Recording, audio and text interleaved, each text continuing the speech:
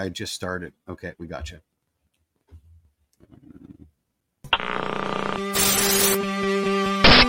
And wait, and baby, I'm TFC till I die.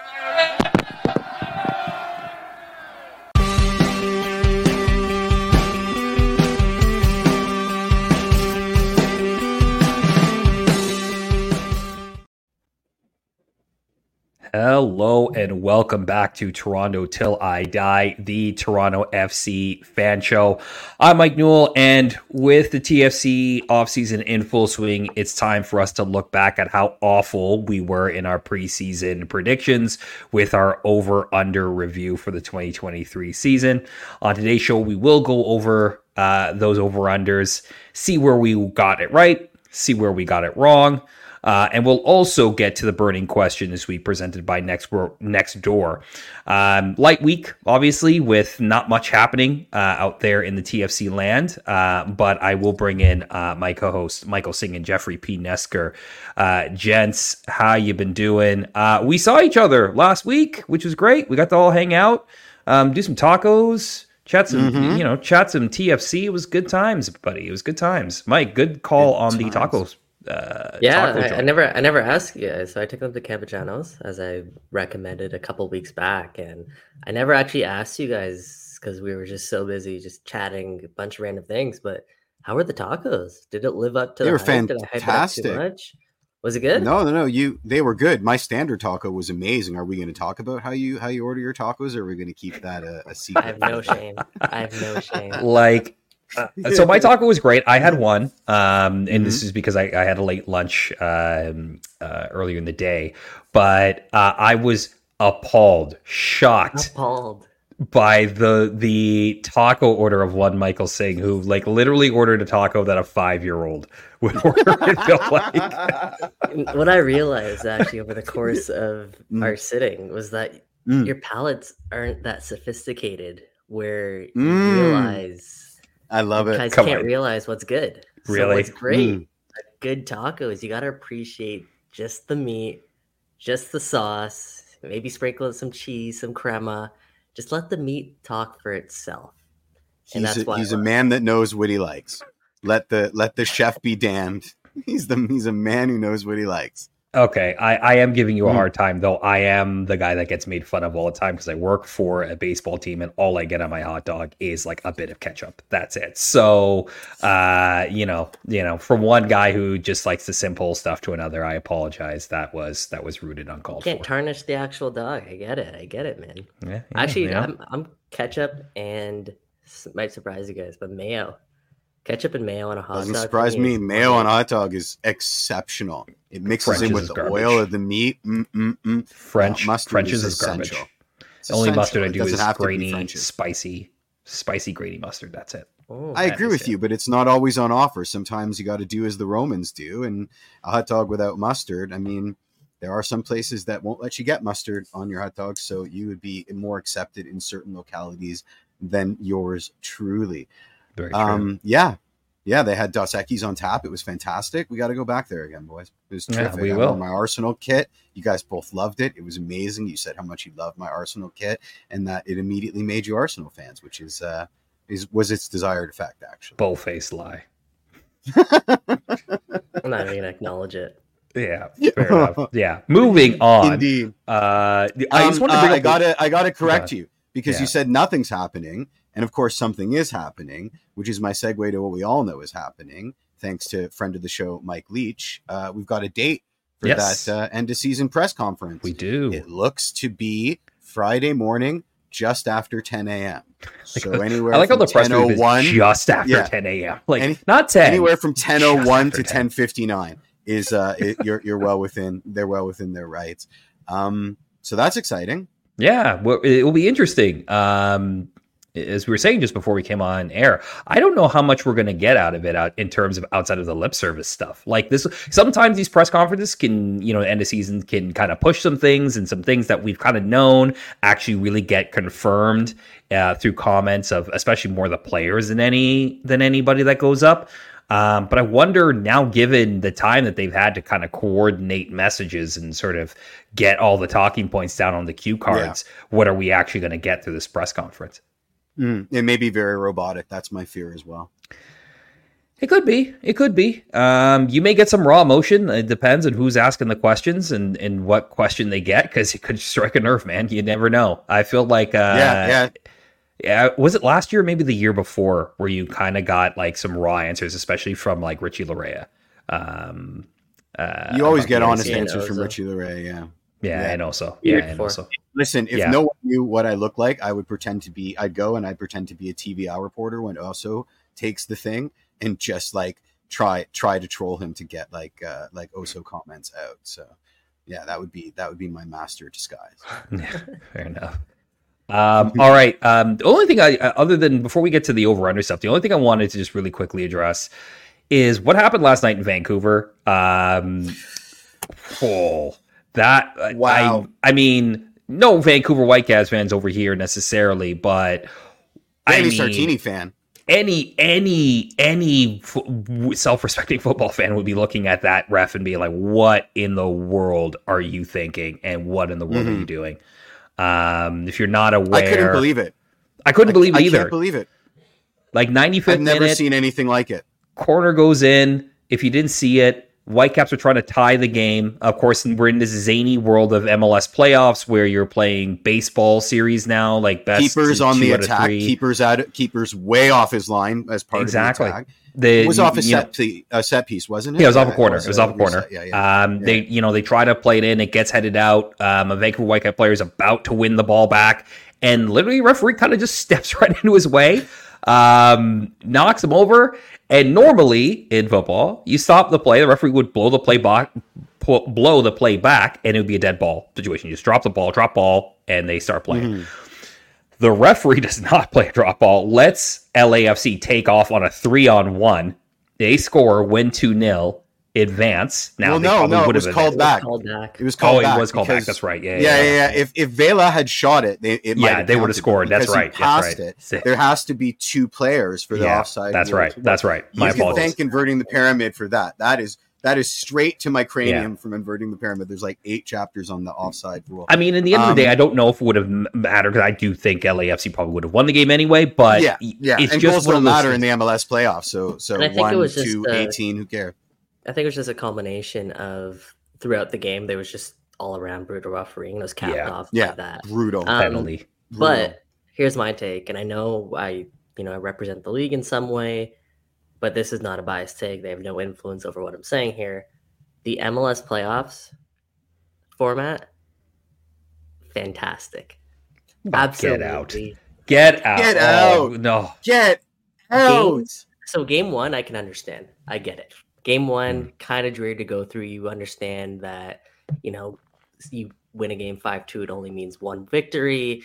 And, you can't really advance just by winning the one game. Game 2s, though, when a team is fighting for their life, knowing that they have to win to advance, while the other team can kind of, in a way, take their foot off the gas pedal a bit, but they still want to close out the series.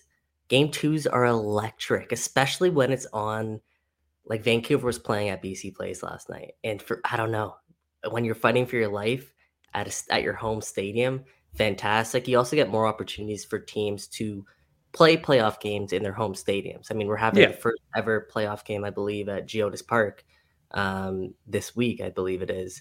And that's a team in Nashville that is perennially making the playoffs. So that's surprising to me. So you get these different types of opportunities, but I do love the kind of do or die stakes moving forward, knowing especially because you have that built up rivalry if you've played a team already, and there is some fuel heading into the second game. Like, I mean, on a heavier note, I guess, like the Kai Wagner stuff with the Philadelphia Union. I mean, they got to go back now and play New England. Will Wagner be available? Will he not be available? Like, the storylines are there to, I guess, add fuel to the fire. So, I mean, I'm loving it, man. Are we sure MLS isn't paying him? Like, I need to see receipts because I love you, man. But like, I mean, listen, Turt's said it better than I. Would be the same in a 2-legger. Absolutely.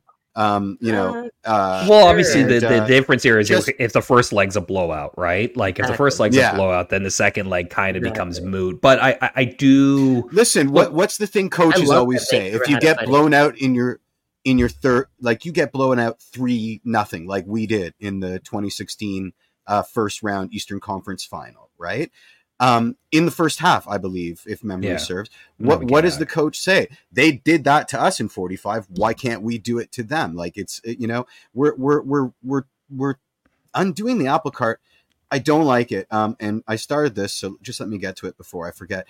You mean this kit, Richard? This beautiful kit that they introduced this season? That's the one you want to get rid of? I disagree. Yeah, I don't like the playoffs. Yeah, I mean, we can go back and forth on it. I just love the fact that you're watching that game last night and it meant something for Vancouver. Because if you come back in that second leg and Vancouver's down 3 goals, 5-2 off that first leg, that's not fun for anybody. I get where you're going with it. My concern is just over the scheduling and the way that it lays out and how that can kill momentum for a lot of people. I mean, baseball, basketball, hockey, it works for them because their regular season schedule matches that kind of tempo in terms of games played. This is anti-soccer. Soccer does not. But we talked about it last week. We don't have to go through it. Yeah, we talked about it last week, so we don't have to go through the whole thing. Well, I'll concede this. Playoffs in and of itself are a zany North American thing, so I appreciate this attempt at zaniness. I don't think it's successful, but you might as well experiment with these insane kind of postseason playoff things. And long may the insanity reign. I just don't think they hit on anything with this one. And if there's any consolation, MLS seems to be okay with changing playoff formats like we change our socks. So CPL does the same thing pretty soon. So. Yeah, true enough. Maybe that's a sign that soccer playoffs are kind of flawed in and of themselves. I don't know. I like playoffs. I'm fine with playoffs. I'm also fine with single table too, but that to me is more of a traditional thing than necessarily it being the most effective way. But regardless, diverting here. But let's get into, guys, our over-unders for the preseason. One thing quickly. Tertz brought up something, Vanni Sartini's comments, right? And how the Referees Association took it as like a shot across the bow, and it sort of dredged up a long-standing kind of argument that the reason that there's such a dearth of referees at all levels is because of the abuse that they face, and that anybody contributing to that abuse is part of the problem. I wonder how you two feel about that. I mean, obviously Sartini was joking, and he put himself in the joke. It's a pretty dark joke, but it's a joke nonetheless, right? For anybody that missed it, he opened the press conference by saying, and I'm not going to quote him, but as far as I know, if you find Tim Ford floating face down in the river, the cops are probably going to come looking for me. It was a bit self-depreciating. It was in poor taste. I don't think it's worth the attention that's being paid on it for, just my 2 cents. I don't think it's worth the enragement that it's sort of produced. I think Vanni Sartini, I think when you talk to coaches around the league, I think he rubs some coaches the wrong way. You love him because, you get that raw emotion, and sometimes you get some great, clips, sound of him. Bites, sound bites, Nickelback of him singing, songs, Nickelback, stuff like that. Like you appreciate that. I think Vancouver fans love Vanni Sartini as their coach. And I love Vancouver flans. They're my favorite kind of flan. But Vanni Sartini, again, I think is out of line at times. And I thought these comments were definitely out of line. You can say it's a joke. Sure, it is.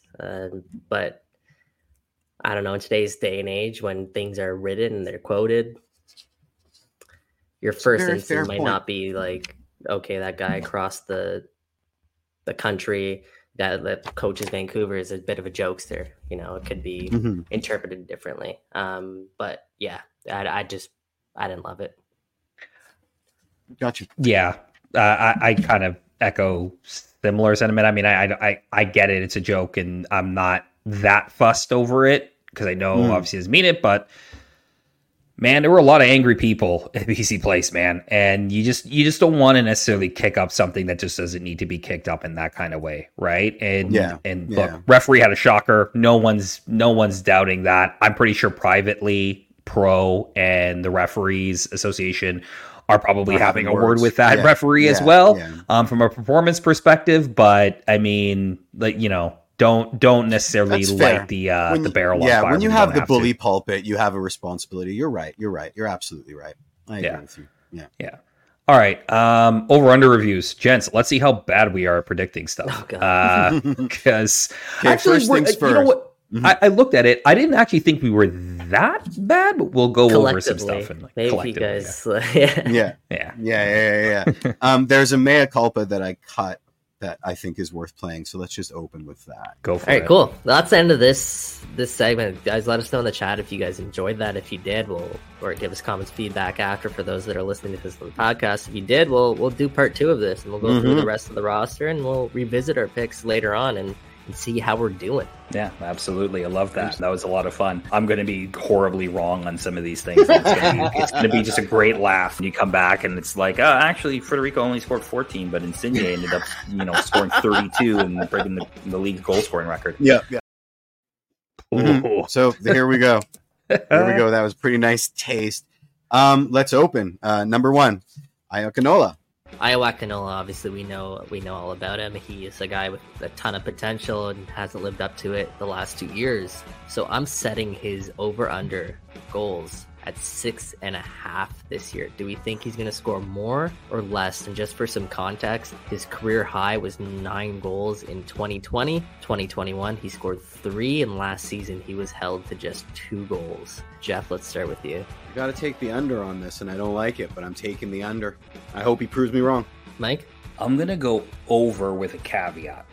So I think he'll go over 6. I think he can match 9, maybe even pass it with 10. But I don't know if he's going to score all those goals with TFC. Ooh, I like that. Right? Because I think there might be, a situation where a team comes in with a pretty decent offer. Because if you think about it from a contract perspective, like he's on young money. I think he's U22, right? So his cap hit, though he is making like 600,000, I believe, his cap hit's only like 150. So from that perspective, that could be pretty attractive to some teams who need some either striking depth or want to get a young striker who might start to be getting back into form after a long injury. So I will take the over, but it may not all of those goals may be for TFC. Yeah, that's a good point. I'll add Iowa Canola's been on the block for a very long time for Toronto FC, and they're asking for a lot for Iowa Canola. So if there's a team that steps up and meets that price, maybe he does eventually get moved, whether it's in MLS or overseas. Partly right. Well, not really, but partly right. I like that, bro. I like that shout, man. You got that part right where he ended up in San Jose. Unfortunately for Iowa, I think he played a grand total of like 43 minutes. Yeah, it was for San Jose. I thought it was less than 20, but no, it was about 40. I think he got like a half, or maybe not quite a half, but a couple brief appearances off the bench. The big one here, 0 goals. 0 goals. So we were very, very, very under 0 goals. I want to say I took the over on that too. Yeah, you did. You did. You absolutely did. I'm the only one that took the under. I don't even know what I could say, man. Like when you look back at Io, like first of all, I love Io. Like he's an unreal young kid. Such a great person to chat to. Has his head on his shoulders. Really kind of down to earth and kind of has a chip on his shoulder. Keeps it real with you when you do get to chat with him. But man, when you look back at his young career, because he still is pretty young. When you look back at his young career, you got to think like he's got to be one of the biggest drop-offs when it comes to prospects with pedigree. Like I feel like his expectation was after that 2020 season, even before that, sky high. Yeah, it was pretty high, and then dang. But can we say that like realistically, in terms of actual output, things that he actually did, he had one great tournament at MLS's back, and then was like, that's Bitcoin, baby. That's the speculative market. I mean, that you're right, but and I think that whole year he was good though, because I think even throughout the COVID season when they had to play Vancouver and Montreal again, I still think he was good. Obviously, that was his best showing at that tournament. But if you look back at the Ayahuasca Nola in 2020 versus the Ayahuasca Nola in 2022 and 2023, shadows of themselves. I mean, I don't remember that the injury. last time that. Yeah, I don't remember the last time Io got in behind, and that's what he made his bread and butter. Like that's what it was. It was getting him behind on the shoulders of back lines, his speed at the time to be able to, like I said, just get that extra step and shield off defenders. And he had that finishing touch as well, which just has completely gone down the drain. So, I mean, like I said, he's still very young. Hopefully he finds himself in the right scenario and he can overcome whatever this lapse is, this burden is that he's carrying right now. Yeah. Yeah. Gets to do it with TFC next season. Yeah. I don't know. He had one. That'd be hard. I mean, he had one game under John Herman this year, and he got an assist in it and looked pretty good with the national team. It's a good way to end it. Field, so it's a very good way to end never it. Say never. All right. Moving on. Federico Bernardeschi. Federico Bernardeschi. Well, everybody's favorite TFC guy, it feels like right now. So last season, Mike, you touched on this already, but he's off to a blistering start, right? 8 goals, 13 games. His over-under I'm setting right now, 16.5 goals. Over or under 16.5 goals? Yeah, I'm taking the over. Smashing that over? I'm going to go over. One, he takes the penalties, so that's going to help. Does he, though? Well, we'll see. That's an interesting conversation. Down the stretch. He did in preseason. Yeah, but he did miss one. He did miss one in preseason. Yeah, I'm going to go the over on that. I think I really am very high on Federico Bernardeschi. I think he's an MVP candidate, like a serious MVP candidate in this league, just with the better understanding with the team and a full off season, and he's not going to be playing with kids for the most part. Over. Yeah, it's almost as the easiest over I think I could take. I mean, I take the over. I think he's in Golden Boot MVP territory. Yeah, so for context on that, Jeff, 24 goals was the Golden Boot last year. Yeah, I figured 16.5 is getting close to that number. I'm taking the over. Absolutely. I think he'll break double. I think he'll break 20 goals this season. It's a consensus then. Over 16.5 goals for Federico Bernardeschi. Just doing the math quickly, I think on the top of my head, he was on pace for about 20 last season. Yeah, so let's all go buy some lottery tickets.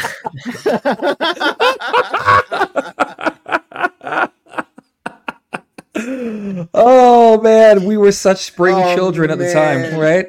Such I don't even summer. Recognize that guy. I don't recognize that guy. Who is that guy with the blurry background and all that enthusiasm?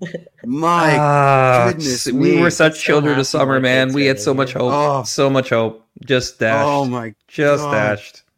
Whoa. Oh boy. So, I mean, what more can we say? Like, we've said a lot about Federico Bernardeschi this season. No, I don't want to. Yeah, I don't know what to say. I don't want for the record, he scored 5. Right, so 4 assists. Yeah.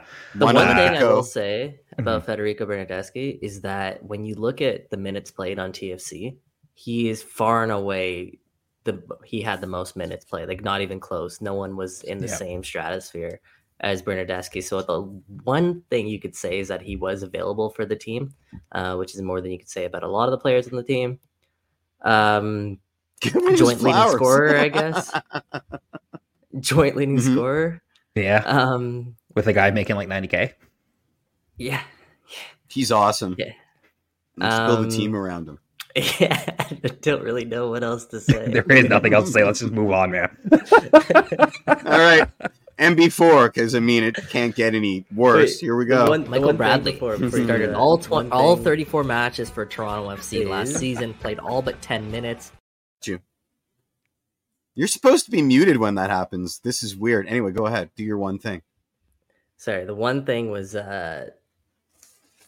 Bernadeschi on his penalties, because Mike, I know you were talking about that. I think I saw people in the chat talking about it. TFC won one penalty, I believe it was this year. Yeah. And he took it, right? What? Like, he took it. Yeah, he must have taken it. Honestly, it's so long. It was the first game of the season, I believe. Yeah. But oh my God. Well, that tells you how often they were in the box, which is not. That's the thing, too. I think like one of the things that the team needs to address is they need to find people who can drive at the box and drive in the box. When you look at their strikers, they took 1, 2, be lucky if you take 3 touches. Insigne doesn't drive at defenders, really. He's more of a guy who kind of facilitates and play makes. Bernadeschi, I think his one move got found out, as Jeff, I think you pointed this out earlier, that got found out pretty early. And well, he tried. He wasn't very good at getting into that box. So yeah, one penalty. Yikes. Yeah. Yikes. All right. MB4 time. Michael Bradley started all 34 matches for Toronto FC last season, played all but 10 minutes, was second in Major League Soccer in minutes played last season. Michael Bradley, over 32 and a half starts. His over-under is 32 and a half MLS starts. Scratch my previous one. This is the easiest one. Michael Bradley will start. Like, why are we even asking this question? Wow. I forgot this was on the sheet. This is why I said I take it back. Yeah. He is going to start. He will start over 32 games. Like, I know they brought Cervenia in, and that's great. The difference 32 and a half. 32 so and a half, 33 or 34, because there's only 34 games in an MLS. Oh, I get it. You're talking regular season, but I mean, and I guess you're saying MLS starts. Yeah, I think he starts the majority of the MLS games. I think Cervenia is going to be for cup matches and for Leagues Cup. Yep, I agree. But here's the one caveat. I don't think the minutes are going to be the same. I think there will be more opportunities to take Michael Bradley off during matches and bring Brandon Cervenia in to play minutes. So I think that's how you do it. I think it's Michael Bradley starts games, and he'll probably finish like 40 to 50% of the games. He'll do the full 90. Either way, that's where I land. Jeff, you too? Yeah. Oh yeah, easy over. Yeah, I mean, I think the one thing we're taking for granted here, that it's a credit and testament to Michael Bradley, just how durable he has been. Injury is always a possibility, right? To this, yeah, but he is the T2000. Like, he will. That's the thing, right? He'll be hurt, and then the next week incredibly durable. Yeah, 36. He's gonna be 36 this season. It's actually insane. And it was actually insane. Well, here's the thing. So, no, of course, obviously he did not start 32 games. Credit to Mikey Singh over here for that little. Well, there could be an injury. I think we're all thinking it. Yeah, I think we're all thinking it. Yeah, but look, he started. He didn't make it to 32. Obviously, only appeared in 17 games, but he started every single one of those games. And he would have been on pace to hit that 32 if he not got hurt. He would have played the 30. He would have started the 32. Can you capably say otherwise? I have to agree with Mike Newell on that one. Yeah, had he stayed healthy, he would have started them all. Yeah. Second half of the year. But I mean, how can you tell? Yeah. We had no center mids or center backs. Yeah, so he probably would have started. He would at center back or center mid. He probably would have started them all. And then obviously, of course, the minutes are the minutes of what they were. But he would, if he based on sort of the way, and I'm just looking at his playing time in minutes right now, he would have been on pace for. Basically, he would have eclipsed Federico Bernadeschi, just for record, 2,601 minutes. Michael Bradley at 1,441. So if he goes the full season and say he doesn't get hurt, he probably plays almost the same amount of minutes he would have played in 2022. Yeah, I mean, I don't think. Yeah, we're not surprised by that. I guess. I mean, I'm not surprised by that, based on the way the season played out. Even heading into the season, I just felt like under Bob, Michael was a key cog in that Toronto FC lineup, and even as we all saw after Bob, he was a key piece in that lineup. So, this was a sad one. That's a sad one. No more Michael Bradley. Vegas doesn't care about injuries, boys. You're right, Mr. Turks. That's why you don't put money on. Mm-hmm. Who's next? Matt Hedges. Here we go. Matt Hedges. Obviously, big acquisition for Toronto FC. I'm saying is over-under, and I'll add some context to this after, but over-under, 3.5 yellow cards. Matt Hedges, he only had last season, he played 28 MLS games. He only had 2 yellow cards.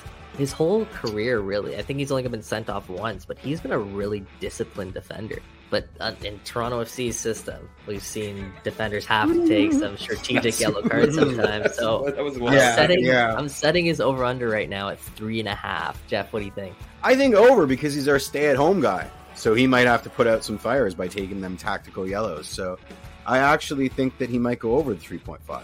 Yeah, you know what? I'll take the under, or just about even on that.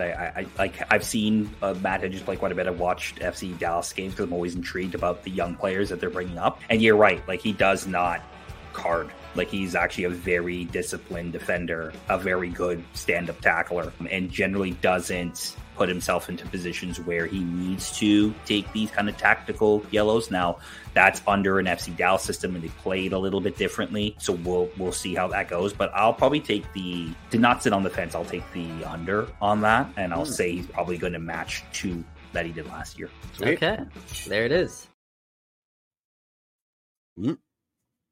So who was right? What was the final tally? So do you want to take it, Mike, or you want me to take it? It was 3 yellow cards. It was 3 yellow cards. So he actually picked up all 3 yellows with Toronto FC, prior to being traded to Austin.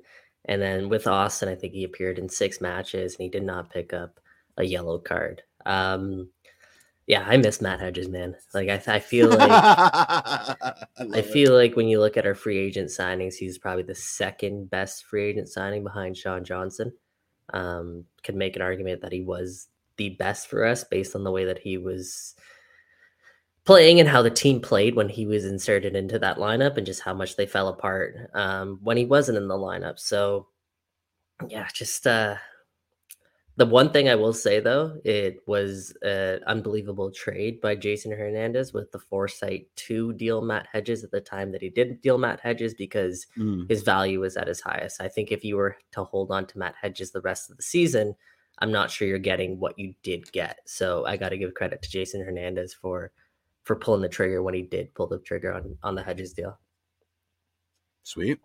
Yeah, no, I mean, 3 in 14 games with TFC. Brawler. I mean, who knows what that averages out to if he stays the whole season, considering how that defense sort of fell apart, but partly fell apart because he left, right, or was traded. So yeah, fair enough. All right, moving on. Everybody's favorite waste man, Lorenzo Insigne. Here we go. Lorenzo Insigne, one everybody's been waiting for. That's the guy right now that I think has a lot of pressure on his shoulders. Over under 18.5 goals. So just for context, last season he had 6 goals, 2 assists in 11 appearances. Now none of them were from the penalty spot, which I think is important to mention. He obviously has the full preseason under his belt, as we talked about earlier. And just last season, he was on pace for about just over 18 goals. Jeff, what do you think? Under. I don't think he's going to pot that many goals as much as he's going to assist. I think Feta will better him in the tally this year, so 18.5 is too high a number for me. Mike? Over, just slightly, though. I like it. Yeah, we've got our 2 wingers. We're scoring 40-something goals. And again, my reason is I'll take the over. I'll say it's going to be like 19. Okay. 19. Soft over. That's golden boot territory. It is golden boot territory, I think. But Jeff, I'll counter you. I think his assist numbers will actually not be that high. I think I think they're going to be stupid. No, I think that's going to be more Federico, and the reason being is that I think he is going to be sort of tasked with more of the shooting role, being more of that, not quite a second striker, but in that sense, like definitely coming off that wing and shooting a lot more than the reverse Arjen Robben. Let's bring it. Yeah, bring it. Exactly. Summer children. Narrator. They did not bring it. Yeah, summer children. Wow. Guys. We're stupid. We are stupid. Yeah. He wasn't making stupid assists. We're just stupid. I will say, though, 4 goals, 5 assists in about 1,500 minutes, just shy of that. So, in essentially what half of Federico was doing, they produced around the same amount. So, he's probably on pace to be our leading scorer and assist getter, point getter, I guess if you want to call it that. Yeah, I mean, I don't know. If you guys had to pick between one or the other, Insigne or Bernardeschi to have on your team moving forward, if you had to, Jeff, just if you had to, there's no get rid of both of them. Okay? Thank you for the caveat. If you had to pick, who you picking, Insigne or Bernardeschi? I think I'd just cash out and drown myself, or figure out a way to get out of the situation. Did I not make myself clear? Yeah. Answer the question. Insigne, I guess. Wow, he said it. I can't believe he said it. I guess Insigne. I guess. Mike? Do I have to? Strictly from a value for player and what you might be able to get if you have to get off of them, probably Bernardeschi, even though I'm not the biggest fan. But yeah, just for that reason alone. From a business standpoint. Yeah. Spoken like a true businessman. Yeah. What about you, Mike? I'm not answering. I'm not oh my God! Oh yeah. Ask the questions. Wow. Never. That's a journalist. Yeah, we should have seen that one coming. on these videos. I was the guy just answering, asking. Yeah, we should have seen that. Don't see my bad taste. We're idiots. We're idiots again. Wow. Okay, here's Sean Johnson. Another guy who's going to be under a lot of pressure is Sean Johnson. I'm setting his over under at 6.5 clean sheets. That's a weird term in Toronto. Clean sheet. We don't hear it very often. But let me just throw some stats out to you guys. So Sean Johnson, he's kept 7 clean sheets in every year since 2017. TFC, they only kept 3 clean sheets as a team last year. But I will add, those 3 clean sheets all came after the debuts of Bernardeschi, Insigne, Marc-Anthony Kaye, and Richie Laryea as well. So, Jeff, I'll start with you. Over. That'll be a big upgrade for TFC. Huge. Humongous. If they get 7 clean sheets, they're going to be well in a playoff spot, is my prediction. Fantastic. Mike, what do you think? Yeah, over. I think the team will be better defensively this year. I think for the reasons you mentioned earlier, right? The ability to keep possession better, not give away the ball in silly positions. That's what cost them a lot of goals last year, was just giving the ball away in bad positions and then being forced to defend in transition and being terrible at it. And I think you cut a lot of that down if you have the players in the starting 11 that you have. So Tony's comment's amazing. Tony's like, yeah, we're getting a bunch of clean sheets because there are more paws he's got to face. No chips. Just dip. What was the final tally on this one? 6. Oh, like I said, if we had 7, he'd probably be in a playoff spot. But we finished with 6. So.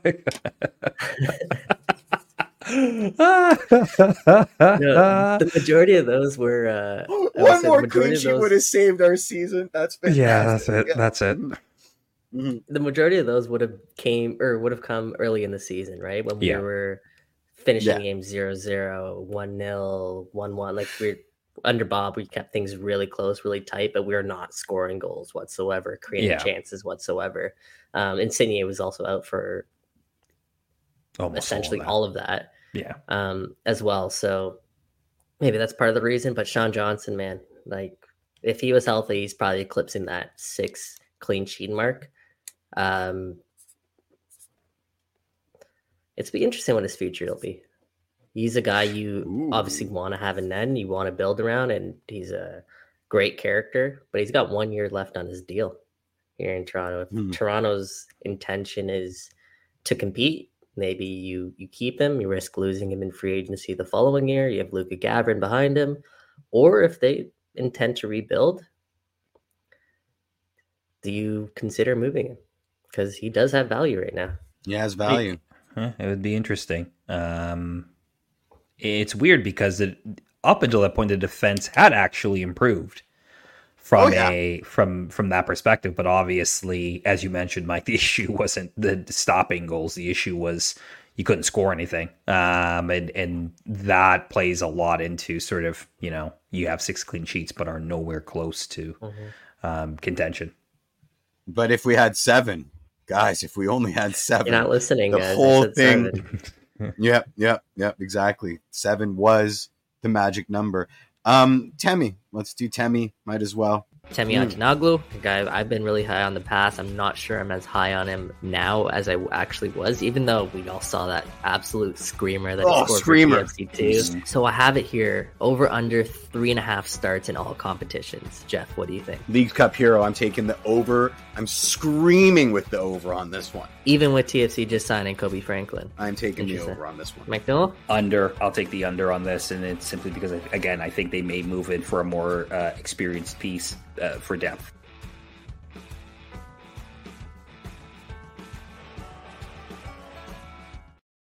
So I wanted to give you your flowers there because the two of you basically predicted some of the stuff that went down this year.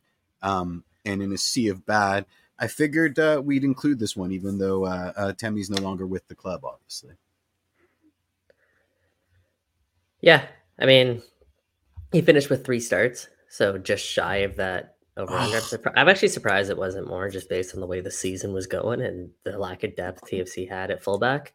But like I said, finishes with 3 starts, and as we've learned this week, TFC electing not to exercise his contract option, which to me, honestly, not the biggest surprise. But I'm interested to hear your guys' thoughts on Temi. Yeah, we had talked about this last week briefly. I think we both thought he would be back as, again, like a cheaper kind of option off the bench or under supplemental roster. Not a lot of money. Can jump between the A and the B team capably. Yeah. Good utility player, defensively minded, has some attacking moves that we've seen. Yeah, but I think there is this sort of he probably is getting to the age where it's like, okay, he's like 22, I think, or 23. Like, it's kind of like, hey, are you going to play minutes or not? Right. Like that I think TFC may get to that point where with some of these guys, they're like, hey, look, either you're ready to be a regular contributor or it's not, because it doesn't make a lot of sense to send him back to TFC2 again for another season.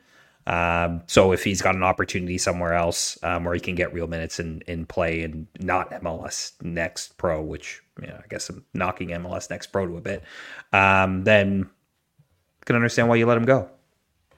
Yeah, I think another thing that you got to factor in is just keep an eye on TFC's academy and who else is coming through.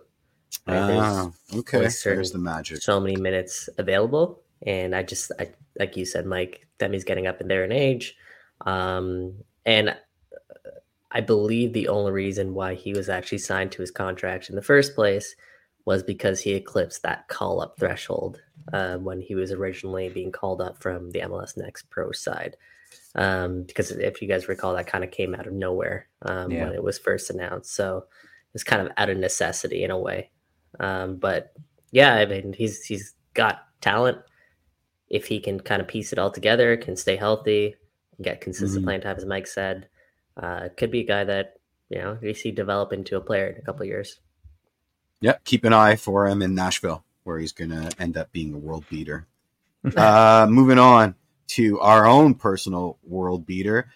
You know him, you love him, our number 99, Adama Diomande. Our new number 9, Adama Diomande. Over under 8.5 goals. He had 12 goals in 2018 with LAFC and had 8 goals in 2019. I'll start here. I think it's an under, but I don't necessarily think that means that he's had a bad season. I think he's going to be one of those guys who is going to be able to hold balls up, run channels. You're kind of in the Emil Heskey, you're a striker, but you're not scoring goals role, but that doesn't mean you're a bad player. It means you just fill a different function. So I'm going to say under. I'm probably going to be wrong. I'm saying over. Yeah, we saw a glimpse of that during the preseason game, the LA Galaxy one, where I think it was called back, if I'm not mistaken, for offside. I think he'll score a lot of those types of goals. Exactly. Where he's on the shoulder of a back line and he's beating a defender to a Lorenzo Insigne cross or a Federico Bernardeschi cross. I'm going to go over on this one. I feel like Diomande is going to benefit. I think he's the type of striker that Bob Bradley likes to see in his system. So let's say over 8.5, that's 9 goals. That's a lot, but when he's on the pitch and he's played, I think his goals per minute is ridiculous. Under Bob Bradley. Yeah, it's an over. It's an over.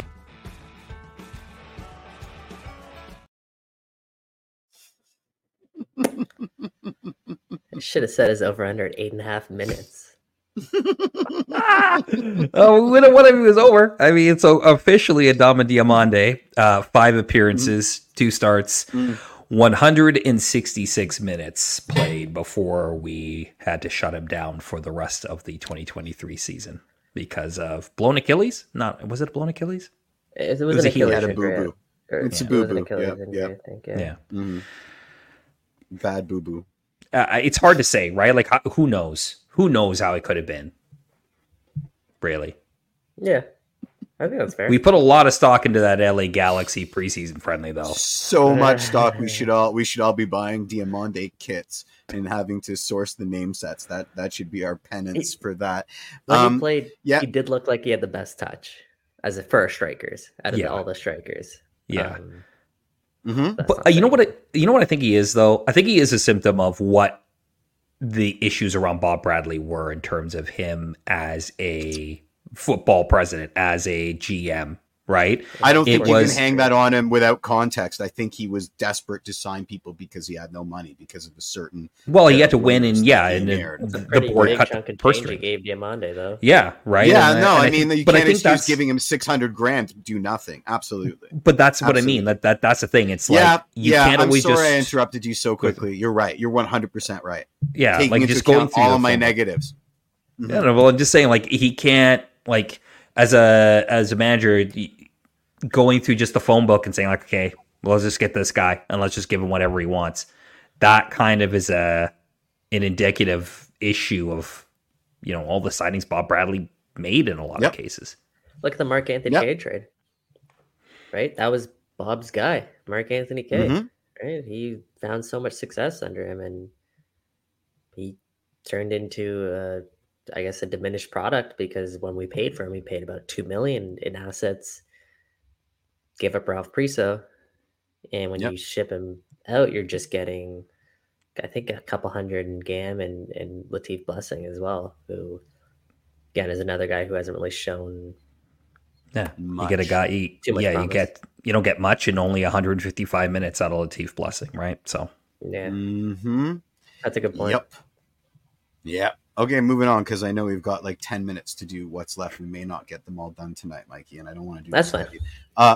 So we may have to carry some over to next week. DeAndre Kerr, let's go. DeAndre Kerr, he's a guy who I don't think gets enough love. I think he might be, aside from Jaquil, the best prospect that Toronto FC has that's signed right now. Over under 4.5 goals. Last season, he had 3 goals in 26 appearances. What do you guys think? Yeah, under. And under just simply because I don't think he's going to get the amount of appearances he got last year. I agree with you, Mike. I'm still very high and very bullish on DeAndre Kerr, but I 4.5, 5 goals with maybe less appearances. I'm under. So I think DeAndre Kerr is going to play a big role for Bob Bradley. So do I, actually. I really do. I think Bob's kind of touched on him a little bit. I think he could be a really important where would he play him? for them. Where do you think he'd play him? Because he can play 3 positions, right? He can be a midfielder, he could be a winger, or he could be an out-and-out striker. Exactly. He has a lot of potential. I love a lot of his starting points, too. He's got that power, that pace. His first couple steps are electric. I'm really high on him. He's got him down for 8 goals. He's a baller, man. TFC is scoring 66 goals this season. Can't go against conceding 66 last season. I love it.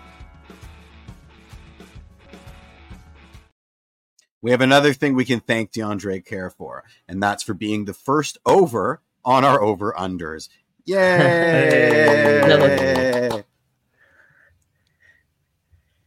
Yeah, I mean, go ahead, Mike.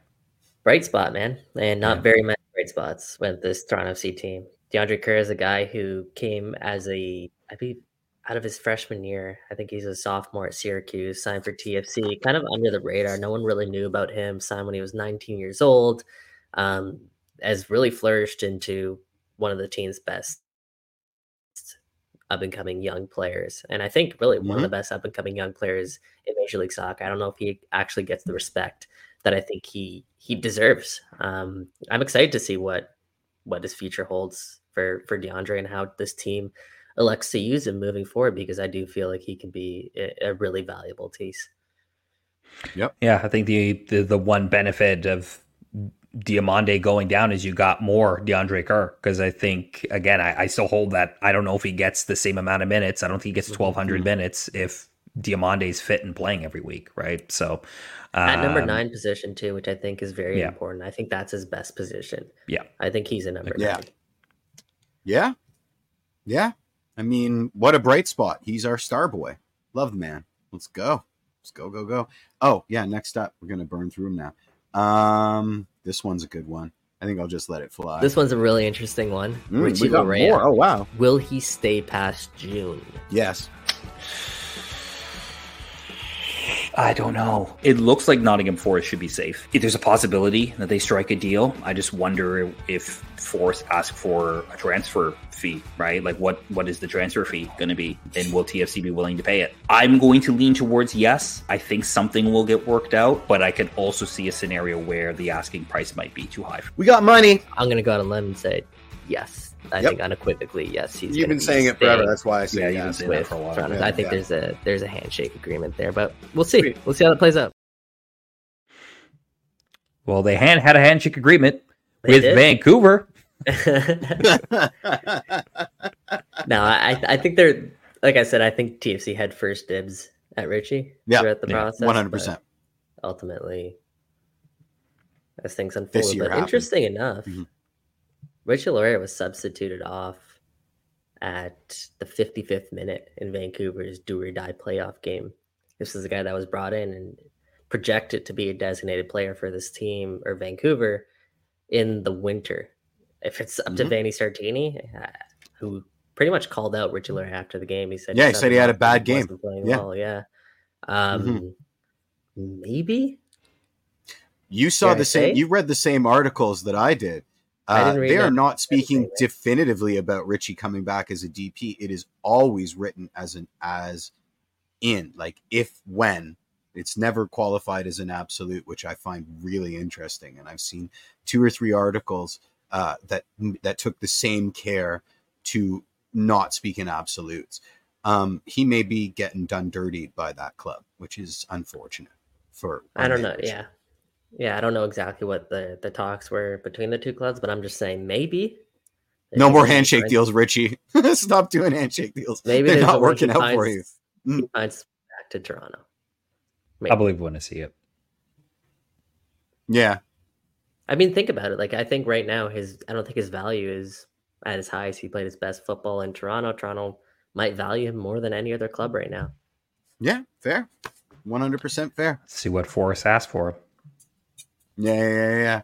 Mikey, you stop me when you think we're going to run out of time for the burning question. All right. We'll do one more and then we'll do burning question. Okay, which will leave us with 5 more for the next show, which is a nice little. Okay, so let's do it. Here we go. Shaquille Marshall-Ruddy, over under 900 minutes played this season. And just for context, last year he played 613 minutes in 17 appearances. Jeff, I'll start with you. Under 900 is too close to 1,000. That's proper, meaningful, serious. Jaden Nelson got 2,000 last year. I don't see it. If you'd said 800, I may have gone over somewhere between 8 and 9, but I just can't see it happening. Yeah, I'm probably going to have to agree with Jeff here. And the reason I'm going to say that is, again, I really do think that the starting 11 that as we I think we all have pretty much constructed, will play the lion's share of the minutes. I think he will play minutes. Like, I think he'll come off the bench and play minutes. It could be close though. I think it could be close. I think it's over. I think TFC know that they need to develop this kid and give this kid minutes. Not just potentially to sell him on, but potentially just for themselves. I think They really have to get him, for lack of a better word, back on track. The endless question. The endless TFC conundrum. Yeah. So for record, he played 1,100 minutes. Nice. In 22 appearances, 11 starts. A lot of that with Insigne out, right? So. He played all over the pitch. He did. He played all over the pitch. That's a blessing and a curse, because where does this team see him moving forward? Is he a wing back? Is he a fullback? Is he a winger? At times he was a central midfielder for this team. So, like, in a way, you can be a Swiss Army knife, but also that could mean that your best, value could be off the bench, and that's not somewhere you want to be. I think as a young kid who has the pedigree that he has. But dang, man, that's such a good point. That's a what's a bit of conundrum I think both Jaquil and the team have themselves in. But you also have to remember the kid's 19 years old. Like oh my God. we've hyped him up for so long, and I think the team's hyped him up for so long because I think there's quite clearly talent there. He's got to take that next step forward. I think. Yeah. I think we talked about it last week. So I think we've sort of gone through all the JMR. It's depressing that, like, you know, there's so much distance from some of our other clips, but this one, it's essentially the same conversation we've been having for a long time. You know, it's kind of a shame. It's kind of a shame to end on this one, but I mean, but like, look what I just said with DeAndre. I was just saying, like, we got him when he was 19 years old. You think about it in that same light. Imagine Jaquil is joining TFC, and next year is his first year at 19 years old. That, if you look at it through that lens, I mean, that's a great lens. I'm borrowing your lens. Are you sure? Yeah, I hope you're. I hope those are bifocals, man. Yeah. We're all sharing the same glasses. It's going to be hilarious. I still got belief. Right.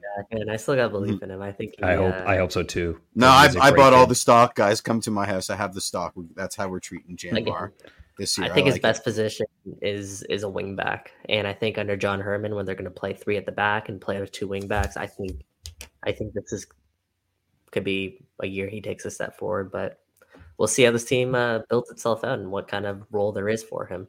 Yeah, praise be. Hopefully. Praise be. I would love to see that. Yeah, let's run into this burning question here, and I guess on the road. All righty.